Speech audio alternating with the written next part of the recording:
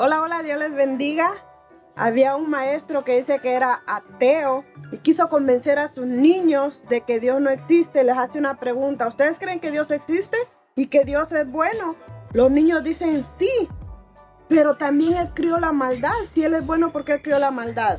Entonces un niño se levanta y dice: maestro, dice, ¿qué es? Una pregunta: ¿usted cree que existe el frío?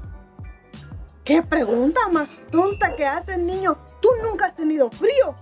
Y le dice el niño: el frío no existe. Según las leyes de la ciencia, dice que el frío es la ausencia de calor.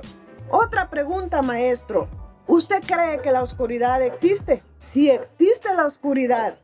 No, maestro, la oscuridad es ausencia de luz. Entonces, así como el frío y la oscuridad no existen, también la maldad no existe. La maldad es la ausencia de Dios en el corazón de las personas.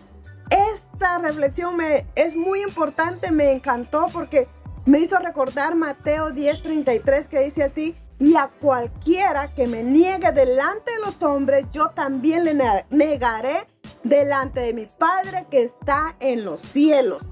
Se imagina, este niño defendió a Dios como él pudo. Él dijo: no, yo no voy a dejar que este hombre nos haga creer que Dios no existe.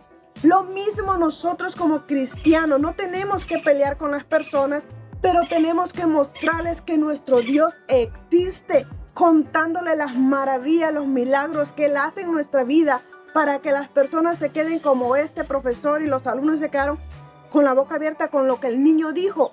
Entonces, aprendamos a defender a lo que nuestro Dios hace y quién es nuestro Dios. Dios le bendiga. Feliz día.